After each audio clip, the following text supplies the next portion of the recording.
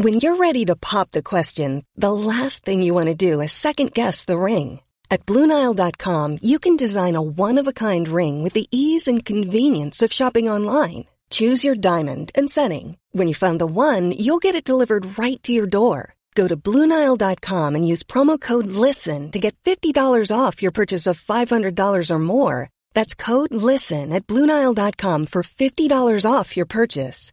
BlueNile.com, code LISTEN.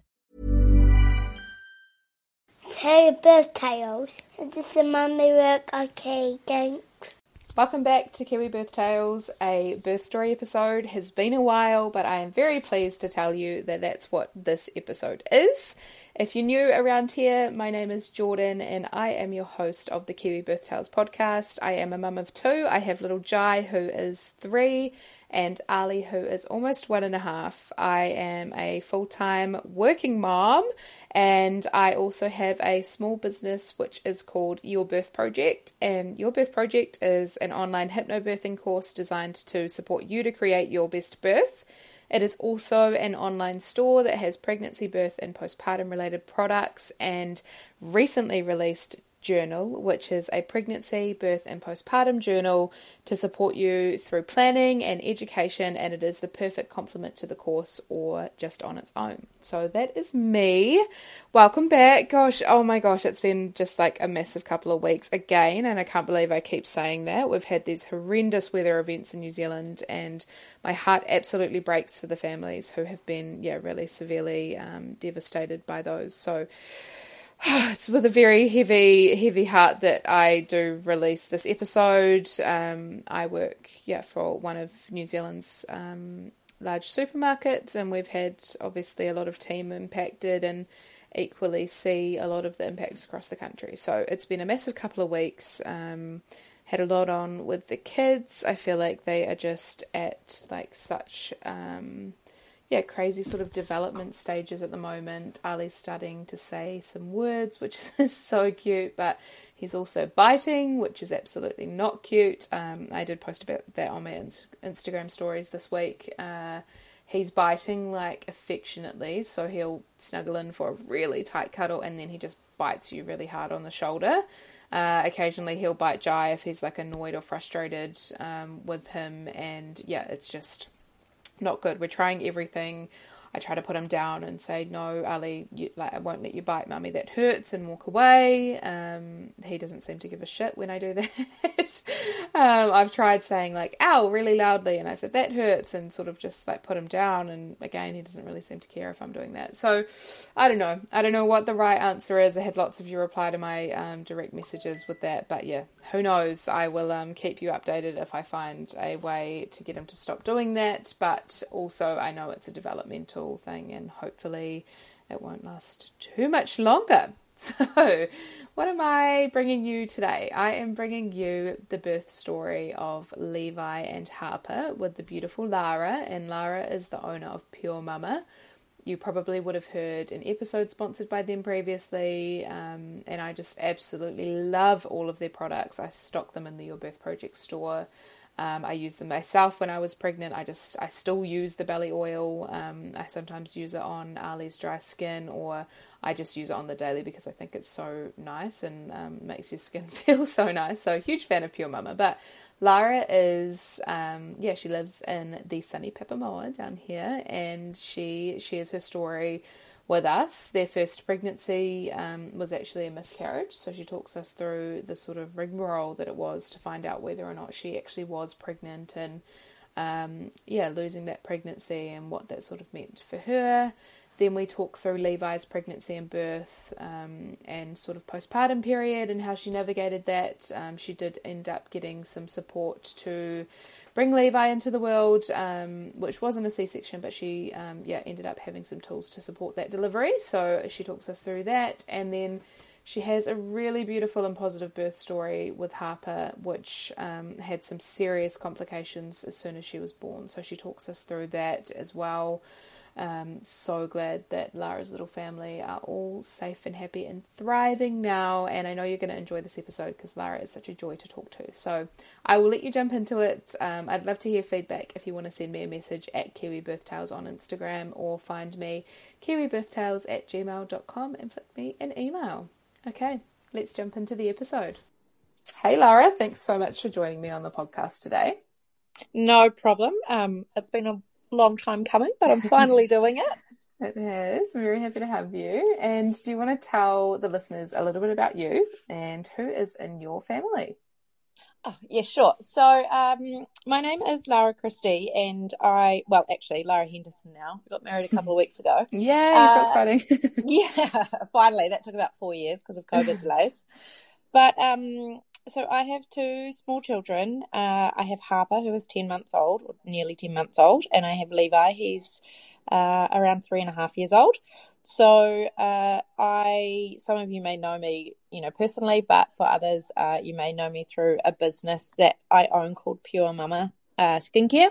So Pure Mama was actually started when I was pregnant with Levi, after going through pregnancy, not really resonating with any of the skincare brands, not being able to find what was safe and effective, and then also not really enjoying that skincare experience that was available. I was really overwhelmed and confused at everything, pregnancy, finding out you're pregnant, you get overloaded with information and things. So that's, I guess, where Pure Mama started. And so, yeah, I've been running that business since I got pregnant with Levi, and then that's essentially my third baby. And yeah, then I had Harper 10 months ago now, so April last year. So it's been a busy couple of years for me, but we live down in Papamoa, so really close to you, and we love it down here. I was in Auckland for probably 12 years, and then we finally made the move to be closer to family and closer to the beach and a few other bits and pieces. So yeah, nicely set up down here with our family now, and I have a really nice office space as well, so that's exciting. But I guess that's me in a nutshell. Yeah, amazing, awesome. So we're going to talk through all sorts of things, pregnancy and birth today. But maybe if we start with your journey to pregnancy with Levi. Okay, so Levi, the journey to pregnancy, we were really fortunate in that regard. You start to hear a lot of things about pregnancy or conceiving taking a really long time. We had never put a time limit on it, or a set date, or when we wanted to do things, and we weren't too fussed on getting married, so we just decided to start trying. Turns out that didn't take very long. That actually I got pregnant in the first 10 days or something. So I know, crazy, right? So I actually got pregnant in 10 days, and then I hadn't tested for it or anything because I honestly didn't think it would happen that quickly. And then I actually had my 30th, which was a huge party up in Auckland.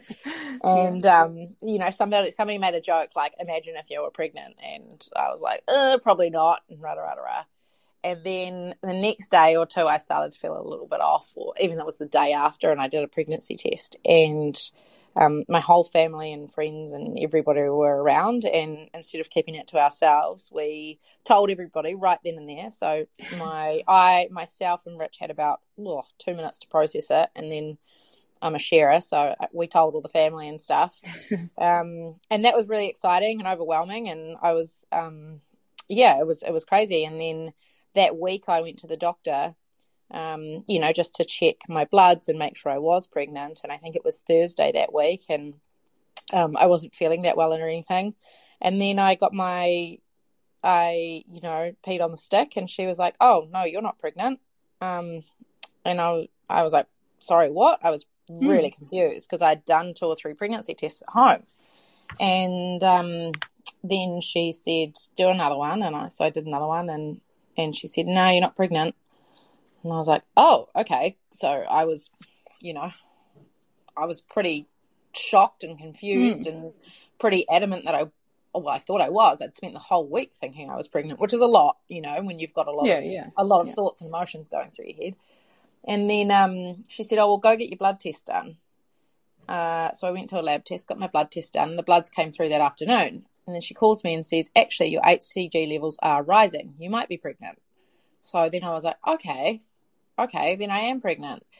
And so that night I thought I was pregnant. And then the next day, or in the next couple of days, I don't really know what happened. Rich actually proposed to me. So it was all, it was all happening. It was all, very fairy tale-esque.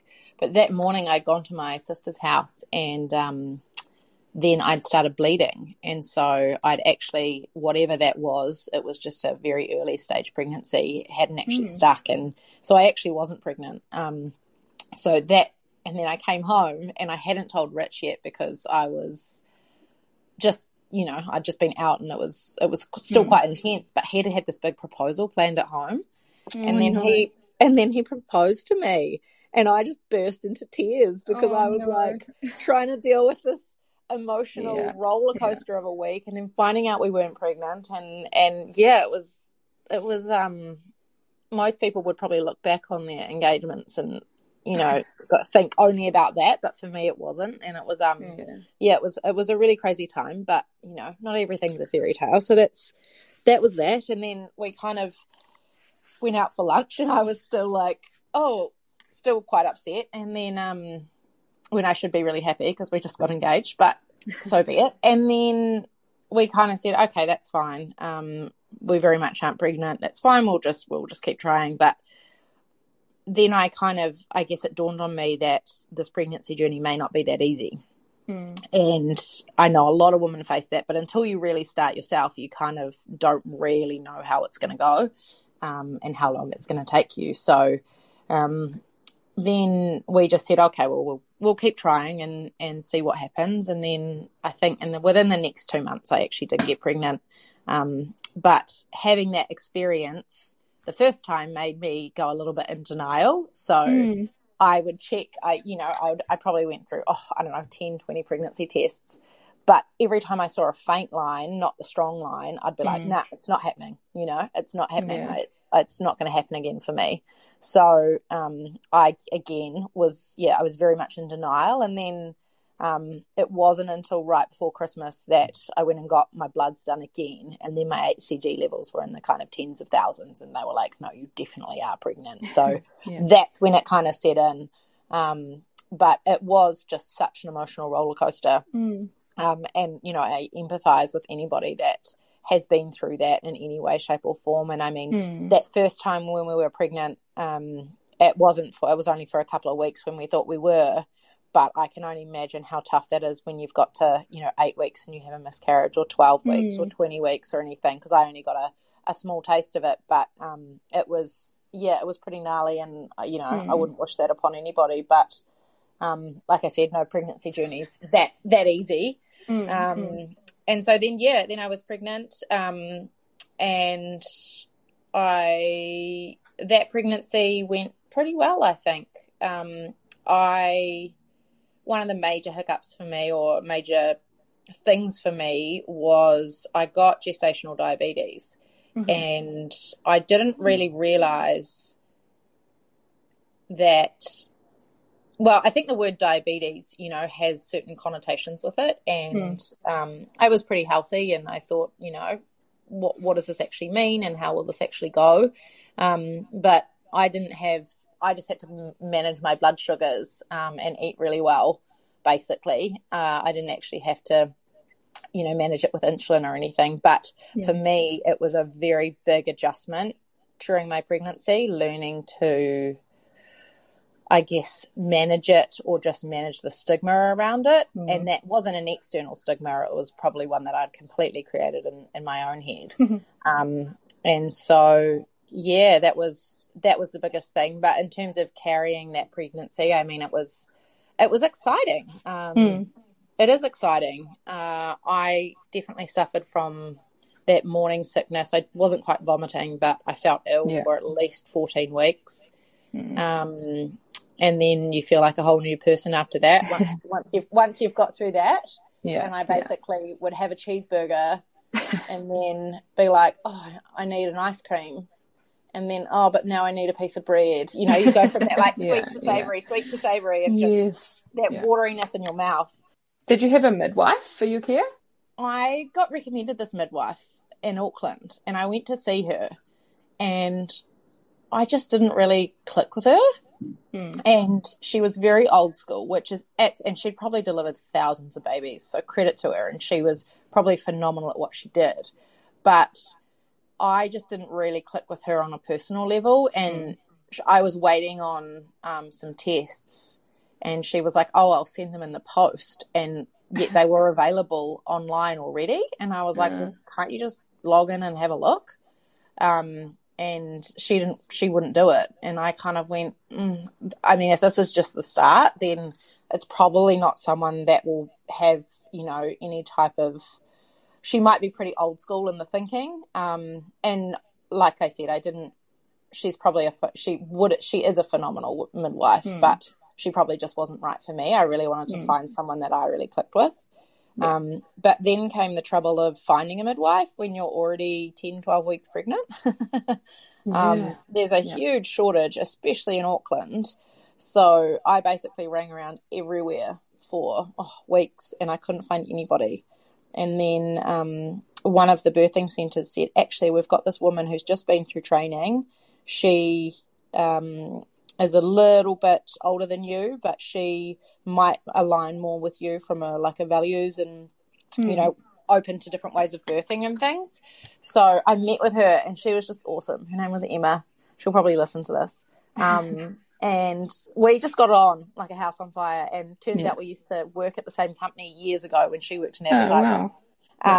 And I could just be really honest with her, and she could be really honest with me, and you know, she'd be like, oh, well, it says do this, but this is what I think. And she'd had a couple of kids herself, and she was just a really good, you know, sounding support board for me. So I'm glad that I followed my instinct when I knew something wasn't right with the other midwife. And that's something that I, you know, push to other people as well, as, you know, call around and meet them or whatever, because it is important if your gut's telling you something. And I kind of believe that in life and personal and as a mum and in business as well, that if it doesn't feel right, it usually isn't. And so, I found Emma, and she was amazing. We had an issue with the umbilical cord where it had a single artery in it, and it should usually have two.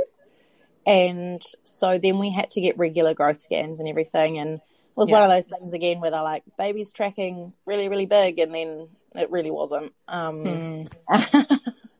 So I actually felt quite fortunate in that regards, that I had all those extra scans and things, because I actually really enjoyed that, you know, going to see your baby. And because some people get them, you know, at like 20 weeks and then might have one other. Awesome. And so I had those, which was really great. And then basically I was getting ready for birth. I think I really started to think about it at about 32 weeks or something. And I'd kind of thought about it before, but not in too much detail. And people were like, what's your birthing plan? And I was like, I'll have a think about it. And then I'd heard lots about birthing at a birthing centre, and I basically said to Emma, you know, I'd really love to try a water birth if I could. And she was, you know, 100% open to it, but she basically said, you know, if the baby's in the right place, if all your labour's going well, everything, then we can absolutely look to do that. If not, we were in zone for Middlemore, so Middlemore was where I was going to be if I wasn't in the birthing centre out in Howick. And then so that's kind of what I had roughly planned. And I think I know a lot of first-time births, you know, have complications, and it's something completely out of your control. It can, you know, even happen before you've even reached a hospital or birthing centre. So I think I was probably a bit naive in that regards, knowing what I know now. But I definitely went into it with that mindset that I'd love to birth in a birthing centre, and I'd done some hypnobirthing courses just to get my mind, you know, in the game a little bit, and practice those breathing and, you know, relaxation techniques, which ironically I did for my first baby, and then I probably actually used them in the birth of my second. So because basically when I got to a point of birthing Levi, all of that was out the window, and I'll come back to that. But those hypnobirthing, well, what I found in my hypnobirthing course was it was really great tools and things to learn, but and I've said it on Pure Mama a couple of times that, you know, it's always great to have a plan for your birth, but then also have a plan for things to not go to plan, because mentally and emotionally that shift is huge. If you've got this idea in your head and then it, you know, all goes tits up, then you really need to adapt and to, I guess, go with the flow. Otherwise you create more, you know, tension for yourself. Yeah. So that was that. And then I think with Levi, this is tough. Oh, that's right. So I was a day off 40 weeks or 2 days off 40 weeks. So I was starting to feel the baby lowering, and Levi was in position, and, you know, it all was kind of looking good. And then the same thing happened with both my births, actually, in terms of my waters breaking. So my waters broke in bed around 4 a.m. when I was lying down. And what that feels like is that you're just wetting the bed. But even then, neither of my waters broke with a big bang or a big gushing at all. It just kind of trickled out. So you can imagine that I'm just kind of like, I just walked to the toilet and I was like, are my waters breaking or am I just wetting my pants? Like, it was really confusing. And because I hadn't had many, you know, early stages of labor signs, so there I was sending pictures of my underwear to my midwife being like, what do you think that is?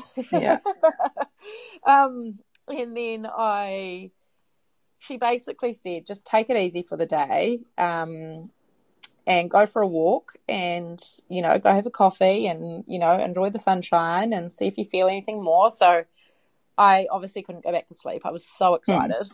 And then I went to St. Heliers, went for a wee walk, and then I started to kind of get these contractions, and I was like, again, are they contractions? You just don't know, right? You just have absolutely no idea. And again, this kind of fluid was still trickling out. And so we got to about 10 or 11 o'clock at that night, and it was August, so it was pretty cold, and I was just lying in front of the fire, and then we called the midwife, and she said, in the morning, because my waters had broken now for 24 hours, and there was no signs of, you know, more intense contractions or labour kicking in the morning, we're going to need to go to hospital. So to get an antibiotic drip, I think, is what they do once your waters have broken. So then that kind of made the plan for us. Like I said, there wasn't a lot we could do. I was definitely going to follow the medical guidance there because, you know, once your waters are broken, you know, your baby can be open to infection or things like that. So I was like, okay, cool. We're going to Middlemore in the morning. Again, I was so excited so that I barely slept, which is, you know, the absolute worst thing to do. So then I didn't sleep all of that night, well, not much at all. And we headed to Middlemore first thing in the morning. And then by the time I was in the car, my contractions were starting to get to that, like, having to lift myself up off the seat and just cringe, you know, just hold my breath a little bit. So I kind of knew lots more was happening. And then we got to Middlemore, and then we got put in a birthing suite, but nothing was really happening. I was just kind of having these contractions. And they said, you know, you can either wait it out or we can, you know, try and get things going for you. And then they said we can give you a bit of oxytocin, which may help, you know, progress your labour. And they gave me the least amount you could possibly give someone. So by this point, I'd gone on the antibiotic drip. They put a heart rate monitor on baby's head just to make sure everything was fine, and I had a little bit of oxytocin. And then within like half an hour or an hour, my contractions just ramped up to the point where I was already tired because it had been coming up nearly 2 days where I'd been in this kind of, you know, what do you call it? Pre-labor? Yeah, like early labor, yeah. Early labor, yeah. And then it really started to ramp up, and these contractions were just overwhelmingly intense. Like I felt like I wanted to vomit, and I didn't have any way of getting comfortable, and I was in excruciating pain, and I was tired, and I was crying, and my poor fiance at the time, he just didn't know what to do, and you know, I was like, right, I'll get them to check how dilated I was, and if I was far along, then, you know, maybe you can stick it out for a little bit longer. And then basically they checked how dilated I was. I think I was like 2 centimeters, and that was just soul destroying. Yeah. And by this point, I wasn't allowed to eat. I was just drinking a bit of water, but I was just, every time they were coming, I was so nervous and so anxious about how painful it would be, that I would just, you know, get that innate fear because it was just getting that bad. Because, you know, I guess it can be that intense, you know, and I think you can only handle that level of intensity for so long. So then I was quick to jump to say, can I have an epidural, and can I have it now? And luckily enough, there wasn't that many people in the birthing suite at Millmore that morning, because I think they have 12 birthing suites that can be going at once, which is a lot. And the anaesthetist just came straight away. And I got that epidural in, which was amazing. And then basically I got to relax. It really helped. And basically, I don't know, it's just, modern medicine is amazing that you can be going through that level of pain and then go, okay, now my body's just getting this really valuable time to relax and recoup and everything, because when you're at that point of exhaustion, it's just, I don't know, it was amazing. So, and then I was getting a little bit uncomfortable, but I said, can I roll over? And then I rolled over and the baby's heart rate dropped. So they was like, okay, roll back onto your back. A doctor at this point, I don't know who was there, but they said, roll back onto your back. And I was like, okay. So I tried that. And anyway, the epidural fell out. Yeah. So, we didn't know at the time, but then my contractions started ramping up again. And baby's heart rate was dropping, and we didn't really know what was going on. And then they rolled me over and had seen that the epidural needle had actually, well, not needle, but, you know, the drip had come out, probably because I'd moved around a bit. Right. So then I had to get it done again. Bugger. Yeah, so we had to get the epidural done again. So he came back and put it in again, and I was still in good spirits, you know. And then, so I had the epidural put in again, but I think because it was kind of like, not a double dose, but I don't know what it was, it made my legs go so numb, that I couldn't even like wriggle my toe kind of thing. Yeah. So, I think that was in there, the second one, like for another 4 or 5 hours. And then basically between when I'd first had the epidural and about 6 hours later, I'd managed to dilate to the full 10 centimeters. So they were like, right, let's start. Yeah, it was just amazing. The minute my body relaxed, you know, I started dilating, and I didn't have any more oxytocin or anything. Yeah. So there was nothing, you know, external there helping me get to that point. It was just allowing my body to actually surrender and relax. Yeah. And that's where I think epidurals can sometimes get a bad rap, but I mean, for me, I probably wouldn't have been able to do that. I wouldn't have been able to do that with the contractions I was having, and it would have ended in distress for myself and the baby, likely, had I not had it. So, and just to caveat this, my second birth, I didn't have an epidural, so I kind of can make that comparison a little bit. But I was, so then by 10 centimetres, they said, well, we can start tapering off that epidural so you can get ready to push, because they want you to be able to, you know, feel, you know, where you're pushing and things. So then I pushed for a couple of hours, obviously still pretty tired at this point and exhausted. And there's nothing quite like, you kind of think you know the right way to push, but then they start telling you to push a different way. You're going to the toilet, and it's a really weird feeling, especially when you don't have all the feeling from the epidural and you don't really know where to. I remember lying there being like, I don't really know if I'm using the right muscles here, kind of thing. But I was trying everything, and it took a couple of hours. And then basically they said, oh, look, it's probably time. They could see baby's head, but Levi had a big head. Lucky me. And they said, we can see him, but he's just not moving past that crown point. And we're not getting him out kind of thing. So we're going to have to go and have a C-section. And so they got me to sign my life away on that. And then I basically had to make the suggestion to try tools, to try a forcep or a ventouse. I didn't really get offered that, which I thought was kind of strange. They kind of just went straight to C-section, and I was like, well, you can see baby's head, so let's try something else.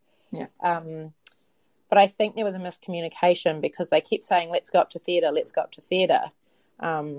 But they actually, I thought that meant C-section because you're going in for an operation. But I think the doctor who usually uses the tools was up in theatre. So really they were just sending me up to theatre to potentially try that, but I didn't know that. So I was very confused and disorientated and starting to get really emotional because I didn't really know what I was going into next. And I was just so exhausted. But basically when I went up to theatre, I had a little bit more of the epidural just because it had pretty much worn off. And he basically said, we're going to try a ventouse first and I need you to give me your biggest push. And I'd managed to, recoup and get a bit of energy by then. So I think on my second push, he came out with a bit of help from the ventouse, and that was that. And that was about 10 o'clock at night by that point. So I think I'd gone into early labour on the Wednesday night maybe, and then this was baby born on Friday night. So long, right? It sounds really similar to my first and second, actually. Does it? That early, really long early labour stage. It can be so exhausting, and you feel like you've just got nothing left in the tank by the time you get to the business end. And you give it all you've got, but you just don't know. And then I had my mum there and my sister there, and they were great, but kind of annoying at times too. Because then you get all these people talking, the doctors talking and the midwives and everybody kind of, and then you have your husband or your fiance or your partner there as well, and they have an opinion, and it kind of got a bit overwhelming. So I actually decided after that birth that for my second one I really just wanted my partner there. Some people don't mind having the extra people, but I kind of decided after that one that was a bit much for me. But, a learning curve. Sure. And was he fine when he was born? Did they pop him up on your chest when he was born? And what sort of happened after he was delivered? They popped him straight on my chest. And then they basically took him away to do the measurements and, the fallback test and all of that kind of stuff. I remember looking at him being like, oh my God, that's so puffy and blue and, everything else. And you're kind of like, whoa, but then the emotional adrenaline kicks in and you just think, wow, that's my baby. And then basically we went back to our room in Middlemore, which it was 11 o'clock at night by this point, and they tried to kick Rich out, my fiance, and we just weren't having a bar of it. We were like, no way, he's not going home. And then just really put our foot down. And then there was a couple, and I'm sure a lot of women do this, and some may win the battle, some may not. But he was just like, nah, I'm not going home. I'll sleep on this cold hard floor, but I'm not going home. She's exhausted, and there's a baby in here, so and our baby, so I'm not leaving. And then I think that was actually when they were saying, when they got me to sign the documentation for the C-section, they actually told me if you have a C-section, your partner will have to go home tonight. And I was just like, sorry, what is that? How archaic is that? So you have a C-section of all things, this major surgery, and you have this baby, and then you go into this post-birthing ward and your partner has to go home. I was seriously like, what the fuck is that? It's just ridiculous. him of all people is, you know, he was one person I wanted. And the C-section part, actually, you know, the surgery and all of that wasn't the main thing I was concerned about at the time. I was just like, let's get this baby out safe and healthy. Yeah. But then the thought of having to take the father away for me to not have that support was just like, that was probably one of the things I got the most upset about. And so then we managed to keep him in, and I think one of the nurses gave him a pillow to sleep on the floor with. But it's a bit sad, and I get why they do it. They say, you know, there is risks potentially having lots of men in the maternity ward and all these other things, which are horrific to think about. But it does make that post-birth experience quite, I don't know, it's intense enough as it is, let alone not having a support person there. And then basically that just made me want to get out of hospital as quick as possible, because, you know, you could see that the hospital system wasn't necessarily designed for the post-birth experience. And I think at different hospitals will have different levels of thing, or at Auckland, and you can go to Auckland Birth Care and things. But the birth care out in East Auckland was all full, so I didn't even have that option. But then we didn't really feel very welcome at the hospital either. As a family, and also because like my family couldn't come and go either, so it was really we just wanted to get out of there as soon as possible. So we had all our checks and balances and ticks and everything done and got the clearance to go home, so we went home that afternoon. But in hindsight, in my second birth we ended up staying in NICU. I actually found the hospital stay was really beneficial. It was I don't know, it's a weird one, especially being a first time mum and leaving the hospital, you know, within 24 hours after giving birth. I felt like that's what I wanted to do, but I think had I been at a different hospital and a different birth care, I probably would have wanted to stay to get that extra support. It's so tough, isn't it? It's like, I often think this because I had Jai and Skiboo for a week before we went home, and like that I learnt so much from those nurses and like just the people that were around. I can't even imagine what it would have been like had I have gone home without all of that knowledge. And like, I think you get a lot of that from birth care as well. So I'm so on board with the birth care model if it's available. I just wish there was more of them. Like, totally. I actually really wanted to write an article for our website on our blog about the benefits of NICU. Like, nobody wants to be there, but if you are in a position where birth care isn't an option, and you are unfortunate enough to end up in NICU, there is some like beautiful plus sides to it. I learnt so much too, like about baby's oxygen rate and feeding and just everything. And you got to learn about all of these different things. And I don't know, it was just for us. Plus it was that time to be like, I don't have to cook and I don't have to clean and I don't have to, you know, worry about all of this stuff. You just kind of felt looked after. All you had to do was shower and look after your baby, really. Exactly. But so I went home the next day. And then our midwife was amazing. She kind of came by every couple of days, and I guess that fourth trimester for me with Levi, my body was physically like exhausted. So I was really, you know, we would have our phones going in the night where I would be sitting in the chair. We had a really nice breastfeeding chair. I'd be sitting in the chair with Levi, feeding him, you know, at all hours, and then I would actually call Rich and say, can you please come help me out of the chair? Because in that first week I couldn't really like get up to standing very easily holding a baby, and that wasn't, and I can't even imagine how tough it is for people that have C-sections, but you know, that was just after labouring for 2 days. You know, your body was just absolutely exhausted. Whereas after my second birth I could walk within the hour. Because it was a little bit quicker, but it wasn't, you know, quite as intense. So it just, for me, my births have been, you know, totally opposite.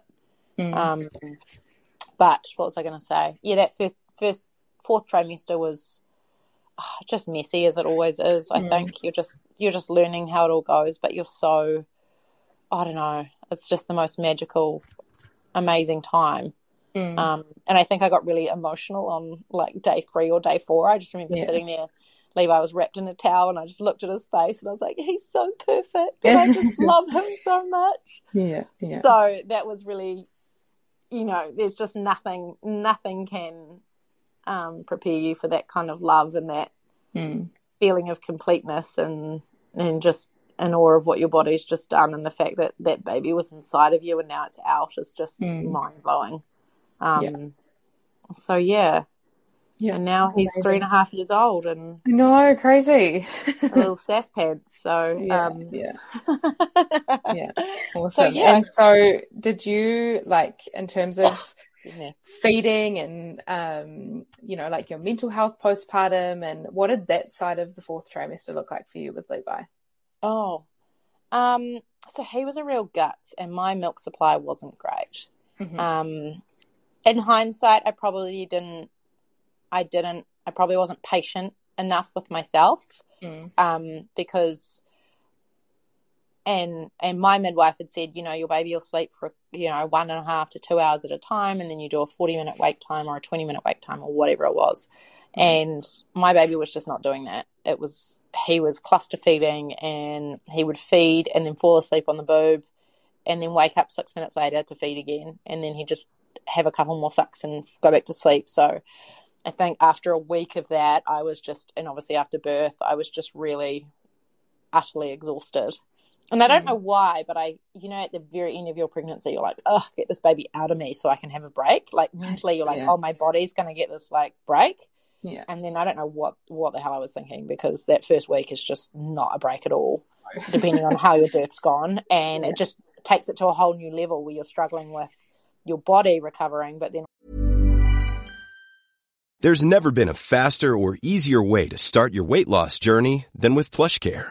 PlushCare accepts most insurance plans and gives you online access to board-certified physicians who can prescribe FDA-approved weight loss medications like Wegovy and Zepbound for those who qualify. Take charge of your health and speak with a board-certified physician about a weight loss plan that's right for you. Get started today at plushcare.com/weight-loss. That's plushcare.com/weight-loss. plushcare.com/weight-loss. Also the feeding. So we introduced, and I was pumping as well, just trying to get my milk supply up. But then we introduced some goat's formula, I think around week 2. So then I kind of mixed fed, but I was probably 80% breastfeeding and then 20% formula. And I was really happy with that, because I struggle to sleep at the best of times. Like I've had really bad issues around, switching off at the end of the day.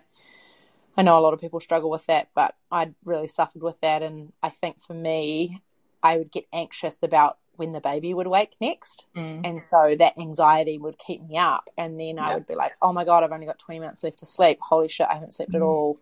How am I going to feel good again? And then he'd be up for, an hour, and then I go, okay, he's gone back down, but what if he only sleeps for 40 minutes? I can't get to sleep in 40 minutes. So then this negative self-talk and this perpetuating cycle of being overtired and stressing about wake windows and all of that kept me exhausted. And the formula at least gave Rich an opportunity, so he could take one of the feeds and I would kind of know that I had 3 hours between what I needed to do, which was really important for my mental health. And then, honestly, Levi he was just drinking and drinking and drinking or eating so much. And there was no way I could keep up. And I was trying to pump, and I was using, different types of pumps and stuff. But it is just, by the time you're washing them and labeling them and then trying to eat yourself and all of this other stuff, it's a lot sometimes.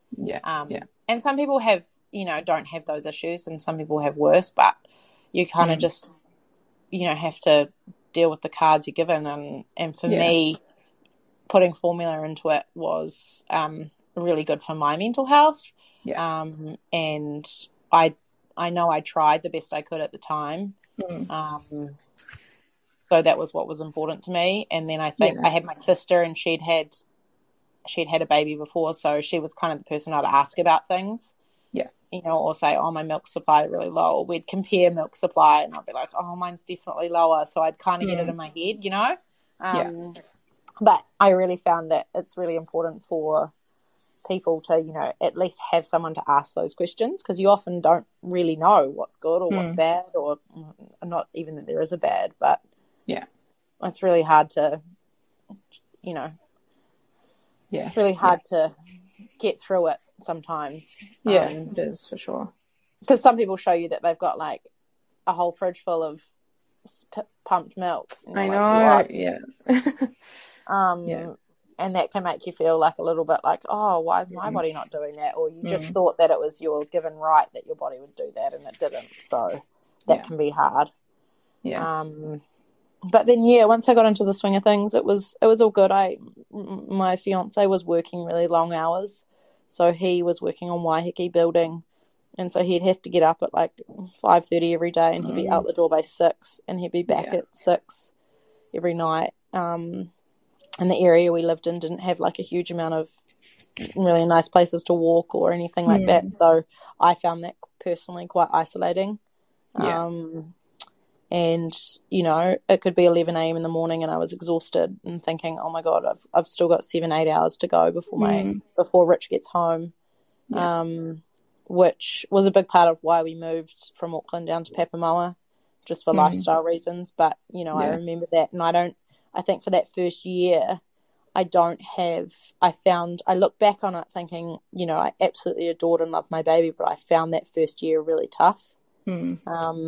And I don't necessarily look back on that going, oh, I'd want to do that again in the situation that I was in. I'm proud of myself to have done it, but if I could have changed things then, going, okay, is this the best place to live, or is this what I want to do? Then I probably wouldn't. But at the same time, we were hustling like everybody else, and when you're down to one income and all that, it is you do have to work, and you do have to adapt, and we did what we needed to do, right? Yeah, you do in the end, but that doesn't make it easy, right? I can definitely relate. 100%. Yeah, awesome. And so obviously we know that you've got little Harper as well, in addition to your family. So was it like a conscious decision to try and fall pregnant, or were you like us and it was a happy surprise? What did that pregnancy journey look like for you? So it kind of had to be a conscious decision, because I had the copper IUD in as my contraception, so you obviously have to go get that taken out. I had that put in after I'd given birth to Levi, probably a couple of months after, and then so we decided, it's probably time to start trying for baby number 2. And there was no major, I think that took 4 or 5 months, which I think can be pretty standard. And then in terms of actually falling pregnant, there was no hiccups or nothing like the first time. Again, I was still a bit apprehensive because of that. And then that pregnancy, then I think that pregnancy, the beginning of it was a lot harder for me. I felt a lot more sick. And the tiredness is what really nailed me that second time. And I think because you have a toddler, it's like next level as well. And I would go to bed, have 12 hours sleep. I'd get up at 8 a.m. in the morning, and by 9:30 I'd need a nap. And that was just exhausting, because you start to feel a little bit down about it. And Rich would say to me, well, once we actually got out the other side, he was like, that was not fun at all. Like, and when you operate as a team and you're parenting a toddler, to have one person kind of operating at like 40% is just no fun at all. And because we do have a lot of laughs and a lot of fun in our house, that taking that out I was just kind of slow and tired, and a little bit, you get a little bit sad because you're just flat. And that lasted for about 16 weeks. So I think that sickness and tiredness lasted a lot longer. I can't remember what it is when you do the GD test, the gestational diabetes test again, but I did that, and I had gestational diabetes again. But it was really interesting, because I posted a lot about this, and I had so many questions about it, because again, I think people get really apprehensive about it.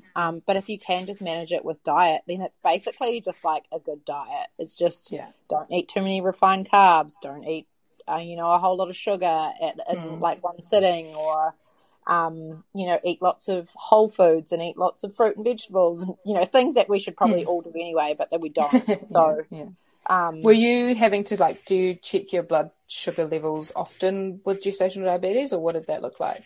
For my first pregnancy, I did for the first couple of weeks because I wanted to see when it would spike.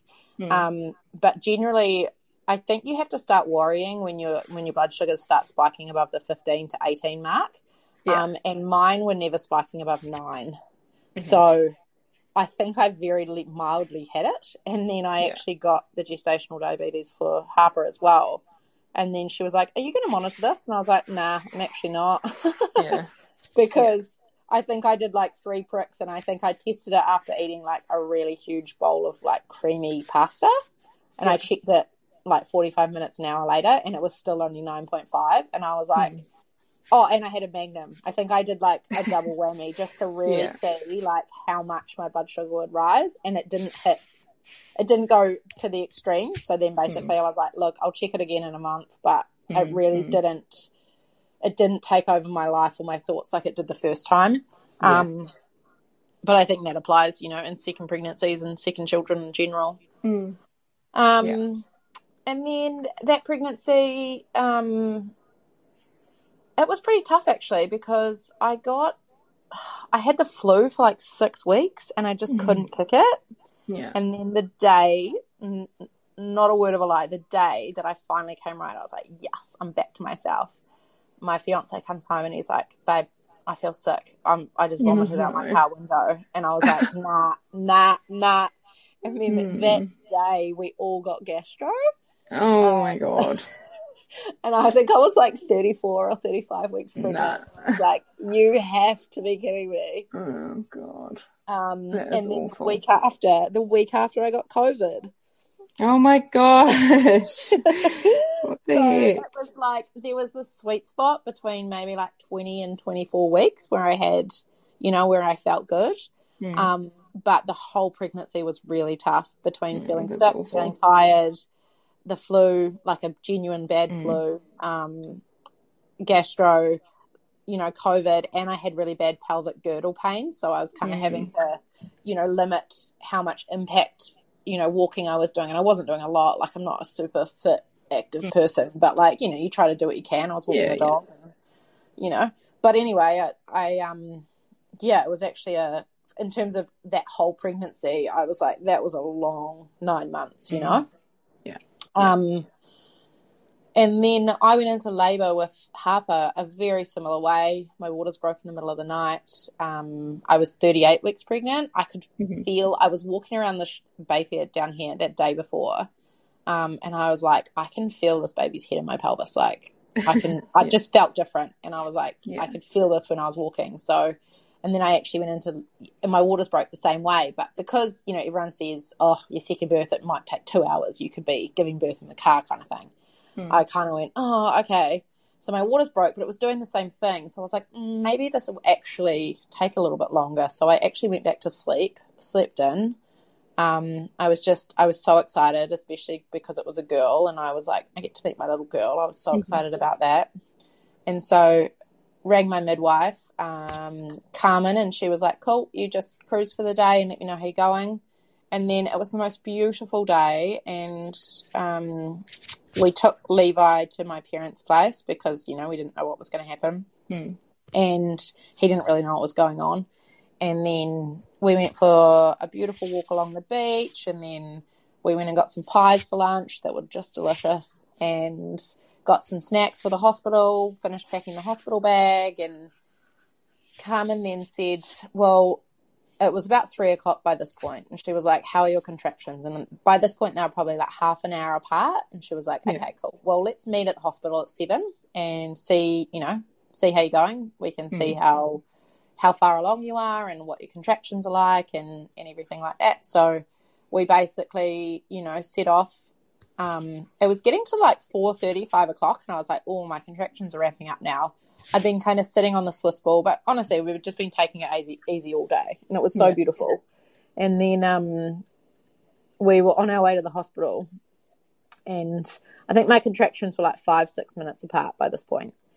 And then Rich was like, I'm real hungry. I'm really hungry, babe. And I was like, oh, for fuck's sake, are you serious?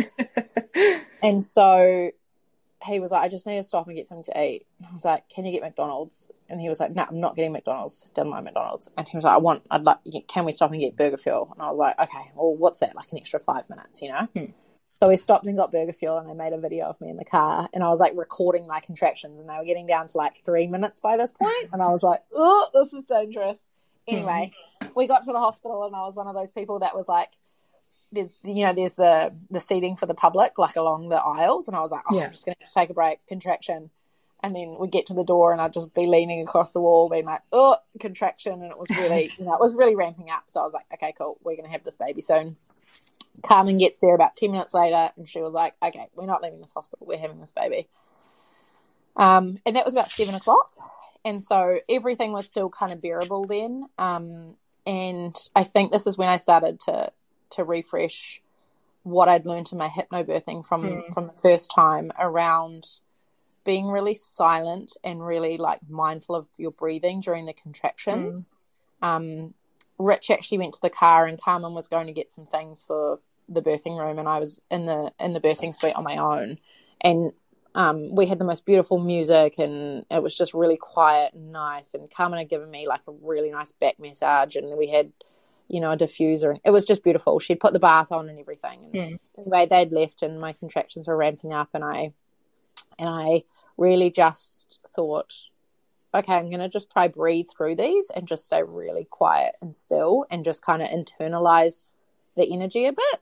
And for me, that worked a lot better than trying to like reach and grab onto Rich's hand and then like, voice my pain or anything.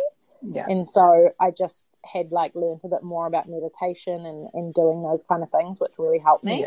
Yeah. And then, we'd been in the birthing suite for maybe an hour, and then everything was fine. Everything was absolutely fine. Like baby's heart rate was fine. There was no signs of any complications. So I basically said to Carmen, I feel like I need a push. And she was like, all right, we're going to roll with that feeling.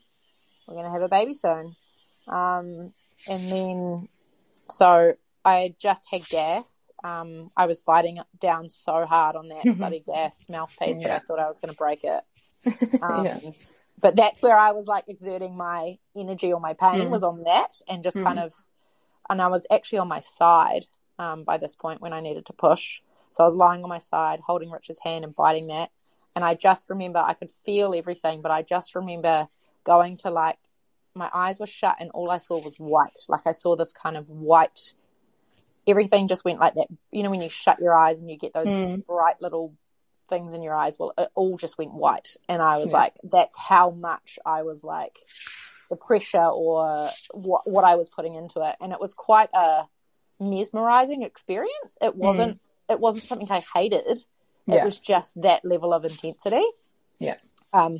Rich even said to me after the birth that, as a man, he'll never get to experience that, not birthing, but that level of like doing something that's bigger than yourself with your own body, And so, and then I pushed her out. I could feel her head come out, and then Carmen got me to touch her head, which is, I think is such a cool thing. I didn't do that with Levi.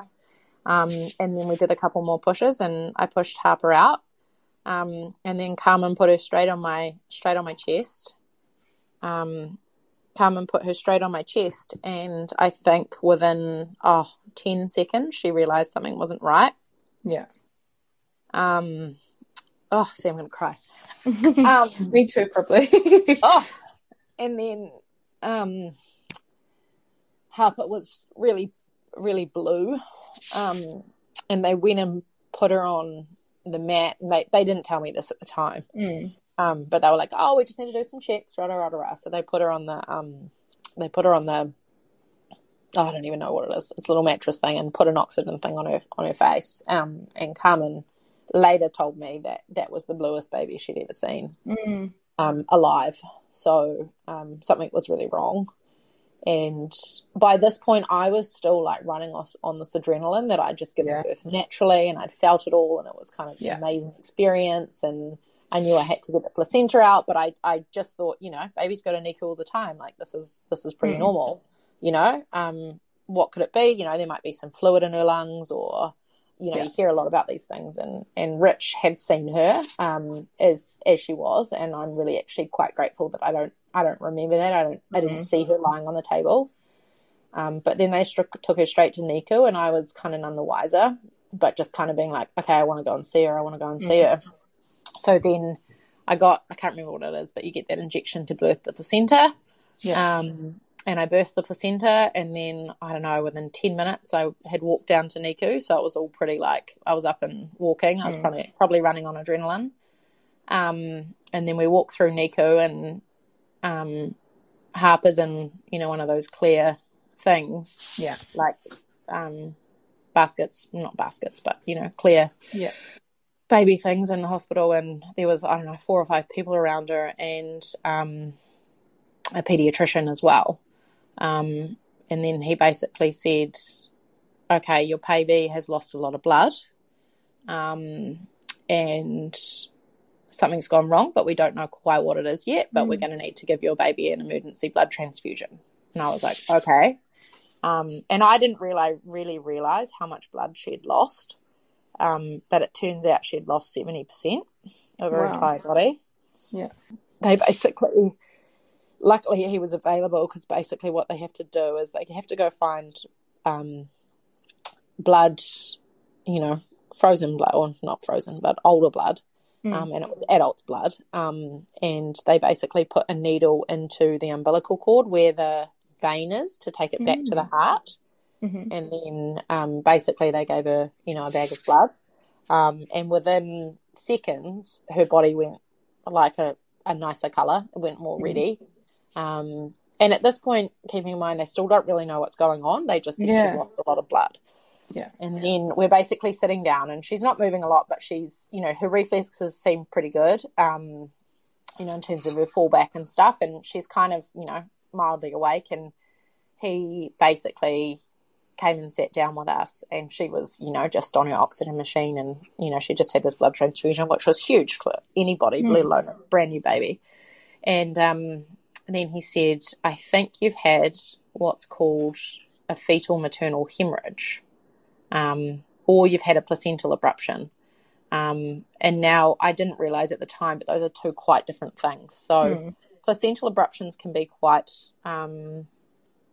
common, and basically, you know, your placenta can rupture and they can lose the blood that way.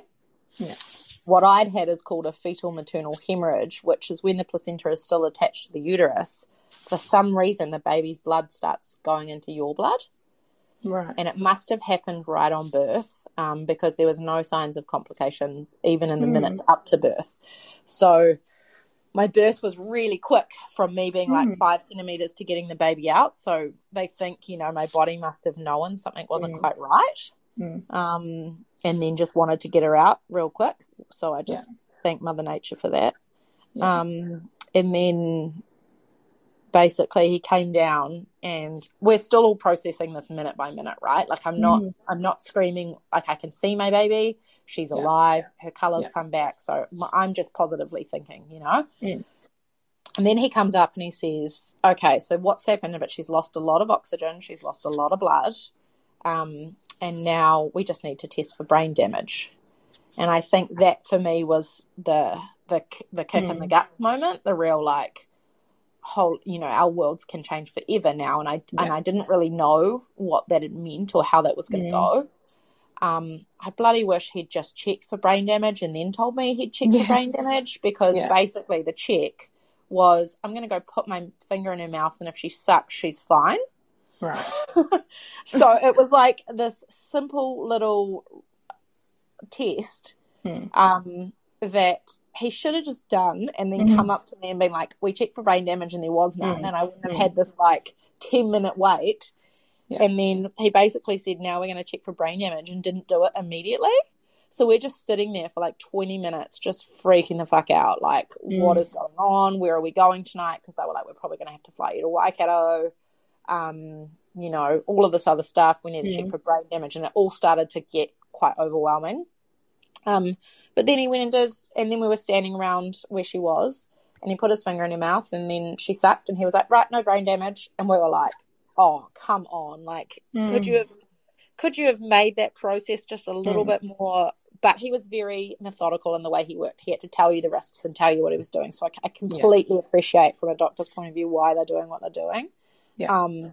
But then that was just the biggest sigh of relief for me. Because, that would just add a whole nother layer of complexity that I definitely hadn't prepared for. Yeah. And then he said, the next thing we need to do is heart scans, again, losing all that oxygen. So within the next 12 hours, they did I think it was 92. They got 92 scans that they had to check. Wow.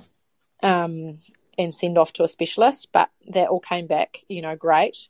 And then it was just positive news after positive news after positive news. So we were just overwhelmed and relieved, and it was crazy because I get emotional more looking back on it than what I felt at the time. At the time, you're just in instinct mode with is my baby alive? Is my baby breathing? Am I okay?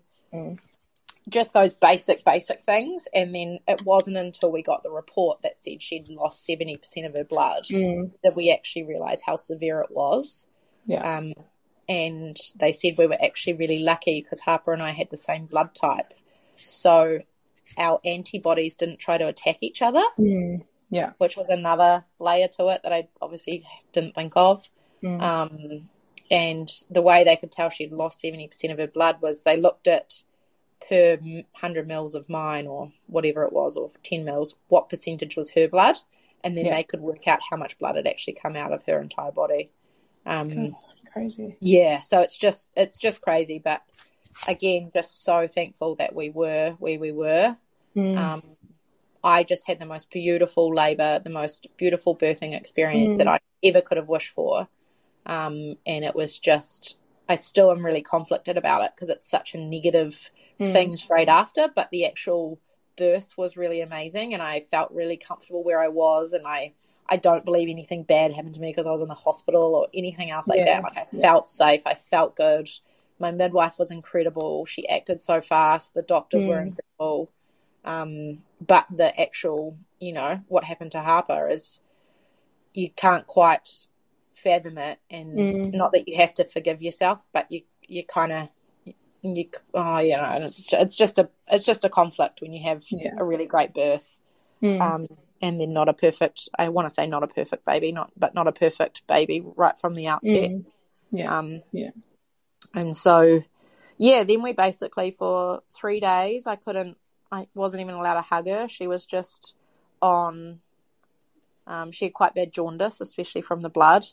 So she was on those blue light mats and under blue lights, and she had, an eye mask on. She had tubes up her nose. She was feeding through a tube, everything. And the most surreal part about it was because I was pumping and feeding her through the tube, I would basically pump enough, and then the nurses were incredible. They'd be like, all right, we'll see you in 6 hours. You go sleep. We'll feed your baby, because, she was sleeping. She didn't need to lie on me or breastfeed. She was just recovering. So it was this really weird thing where I went back downstairs to my bed, and I was sharing a room. And I just got to have these 6 hour sleeps to recover with this newborn, which was, again, a weird blessing, horrible reason to be there. But I managed to, my body physically felt pretty good. And then I was actually able to get the sleep. I was a bit anxious leaving her, but then I was like, no, this is the right thing to do. And then I could get up and go and pump and stuff. So it wasn't until day 3 or 4 where she came, or maybe even later, can't remember, before she got, the tubes started coming out and she could practice, breastfeeding and things.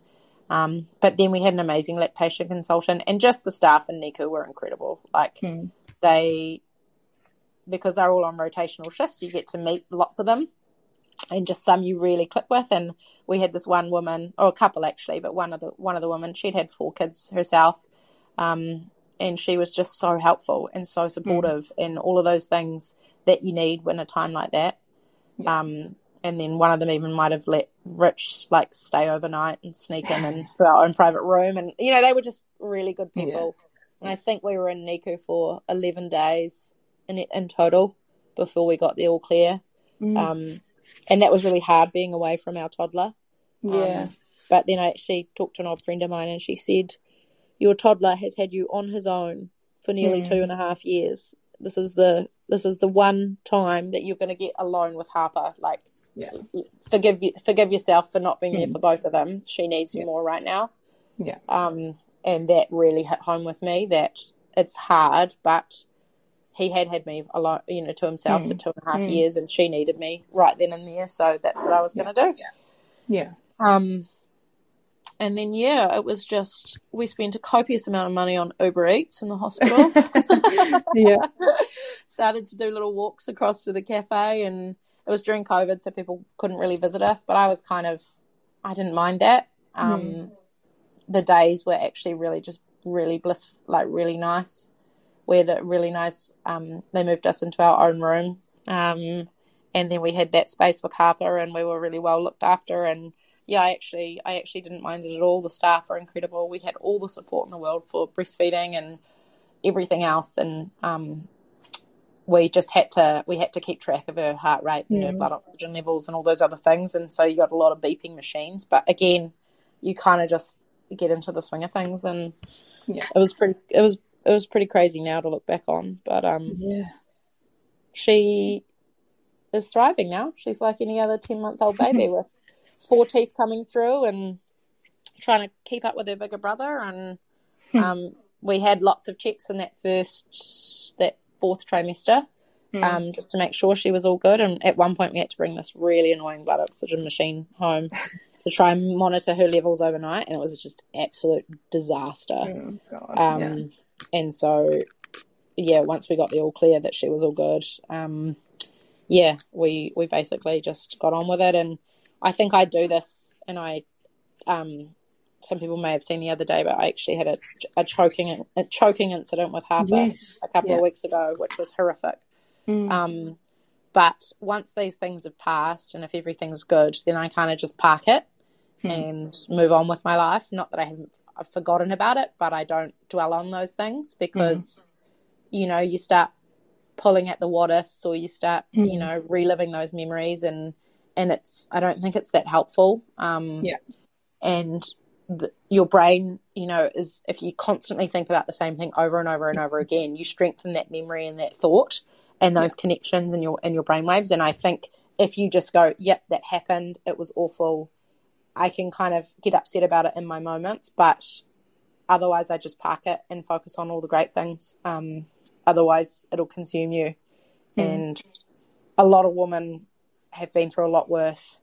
And I actually had, because I shared the journey on social media, there was about 6,000 or 7,000 people kind of following along. I probably had over 1,000 messages, you know, which was crazy. And then, you know, some people, I think one person or 2 people in those 1,000 had actually lost a baby to exactly what I had which just made us burst into tears when people would tell us things like that. So it was a we feel lucky moment, but then also we were so close to not having Harper. So it's just on a thin wire, really.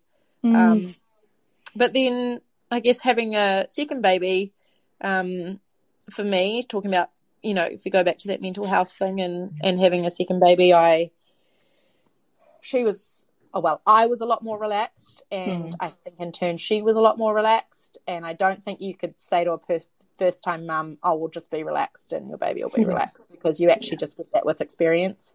And there's nothing that will just give that to you first time round. There's so much learning, and we just really cruised with her. Like, I was like, if you want to sleep on me, that's fine. We didn't put any expectations around routines or feeding or anything. I really just took the time to like sit on the couch and drink. I felt like I needed so much water in those couple of weeks after giving birth, that I would just sit on the couch, drink so much water, just pump and feed. I didn't put any pressure on myself like I did that first time. And then we actually didn't introduce, we introduced the bottle really early because I like having that option of the partner feeding your baby in the middle of the night, even with breast milk or formula. But I was pumping for the first 8 weeks, and we were doing, I was doing, 80% of the feeds, but again, Rich would come in and do a couple of the feeds as well.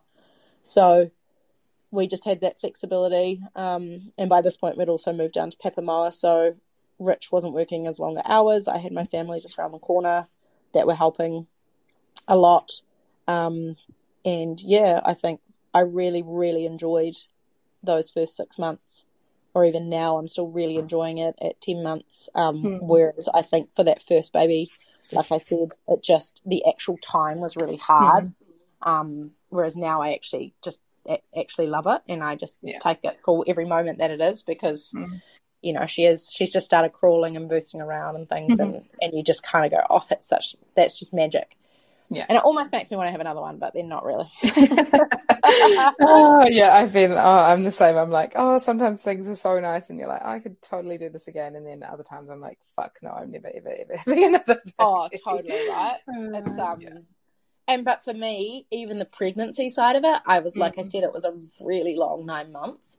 And with the complications that I'd had between 2 pregnancies, 2 babies, 2 different births, I just don't know what cards I'd get given next, and it just makes me a bit nervous. I do love aspects of being pregnant. Like I said, I love my second birth. I love both my babies to death, but I just, sometimes going round 3 is just might be a little bit much for me. Yeah. And what about your business? And obviously that's grown so much in the last three or so years. How do you what does life look like for you with 2 kids and a business that's like booming and growing? And I'd love to know how you're sort of juggling it all. I wouldn't say, I honestly, because I love what I do, and jumping online and talking to people, or working out what new products we want to do, or looking at packaging or anything like that, it just doesn't feel like work to me. So I really enjoy both aspects of my life, being able to be a really present mum when I am, although I do have to get told to get off my phone sometimes. But I do really love, being able to do daycare pickups and drop-offs and have days where I'm just at home with the kids. But I also just love work, and I will work late at night, or I will, just do what I can when I can. And I think the routine will come in the next kind of couple of years. But for me, these last 3 years have just been about, getting the business up and running and getting to a point where we're ready to really expand. And we've made quite a few hires over the past year. So there's now about 5 of us. We're all parents of 2 actually, and all have little kids. Our warehouse manager actually has an 11 and a 13-year-old, but everyone else has kind of kids between 1 and 5. So we all know exactly what it's like. There's no hiding behind, oh, sorry, I've got to go to the doctors. Oh, sorry, I've got to go to A&E. Sorry, something's happened. There's a daycare pickup. There's this, there's that. So we all just have that, and I don't have that. We have a very open dialogue around that kind of stuff, and family comes first no matter what, and that applies to everybody in our team. But also in my life, I like to think I've got a nice balance where I can do it all. But with that, comes some things like I said to Rich last night, oh, I'd really love to go to the gym this afternoon.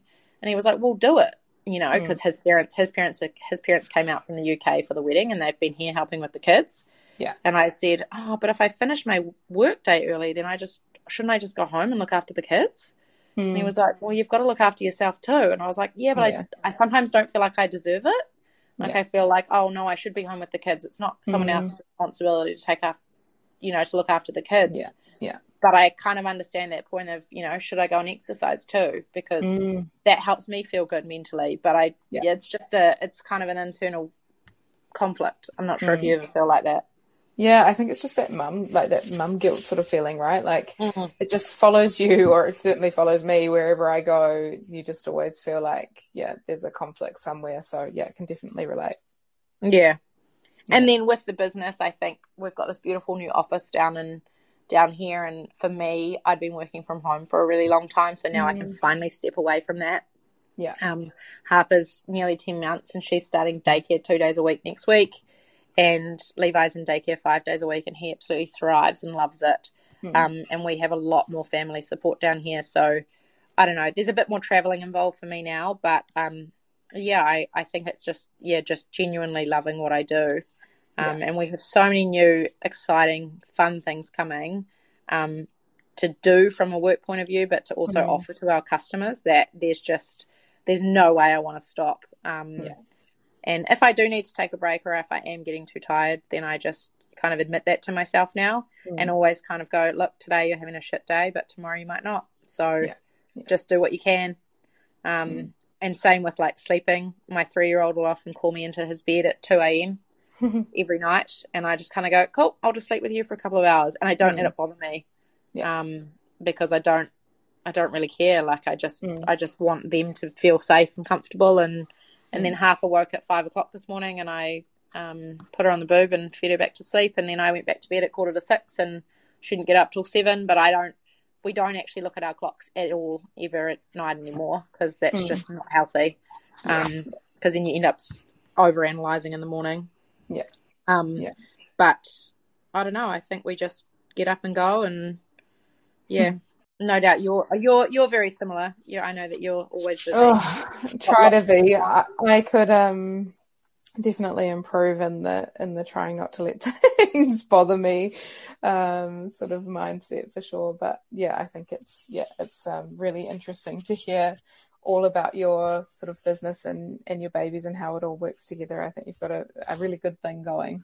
Yeah, and honestly, it is around building a business that I absolutely love, but also that works with our life. And often I tell my team this, someone will be like, oh, I'll get this to you by Friday. And I'm like, don't put that pressure on yourself. Like if that's going to be a stretch, give yourself till Tuesday.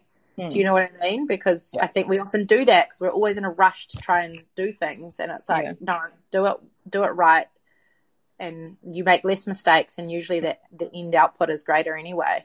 But I think I'd come from big corporate where it was like, oh, you need to give this to this person and you need to do this and this needs to be done by like no later than Wednesday at midday. And that though you had those constant pressure and stress, which ended up for me resulting in really bad anxiety and really bad sleeping problems. And that is just not conducive to the life that I wanted to live ultimately. Oh, amazing, Lara. Well, thank you so much for coming on the podcast and sharing your story with us. I think no problem. It's been so interesting hearing about your different birth experiences and obviously so scary what happened to Harper, but so pleased that she's happy and thriving now. And I've really loved our chat. So thank you. My pleasure. It was so nice to talk to you and actually get through all of that. I can't believe it's been over an hour, but lots of detail. I wish there was less detail, but there really wasn't. It's too complicated. Thanks for listening to this week's episode of Kiwi Birth Tales. I hope you enjoyed it, and I will be back with another episode next week.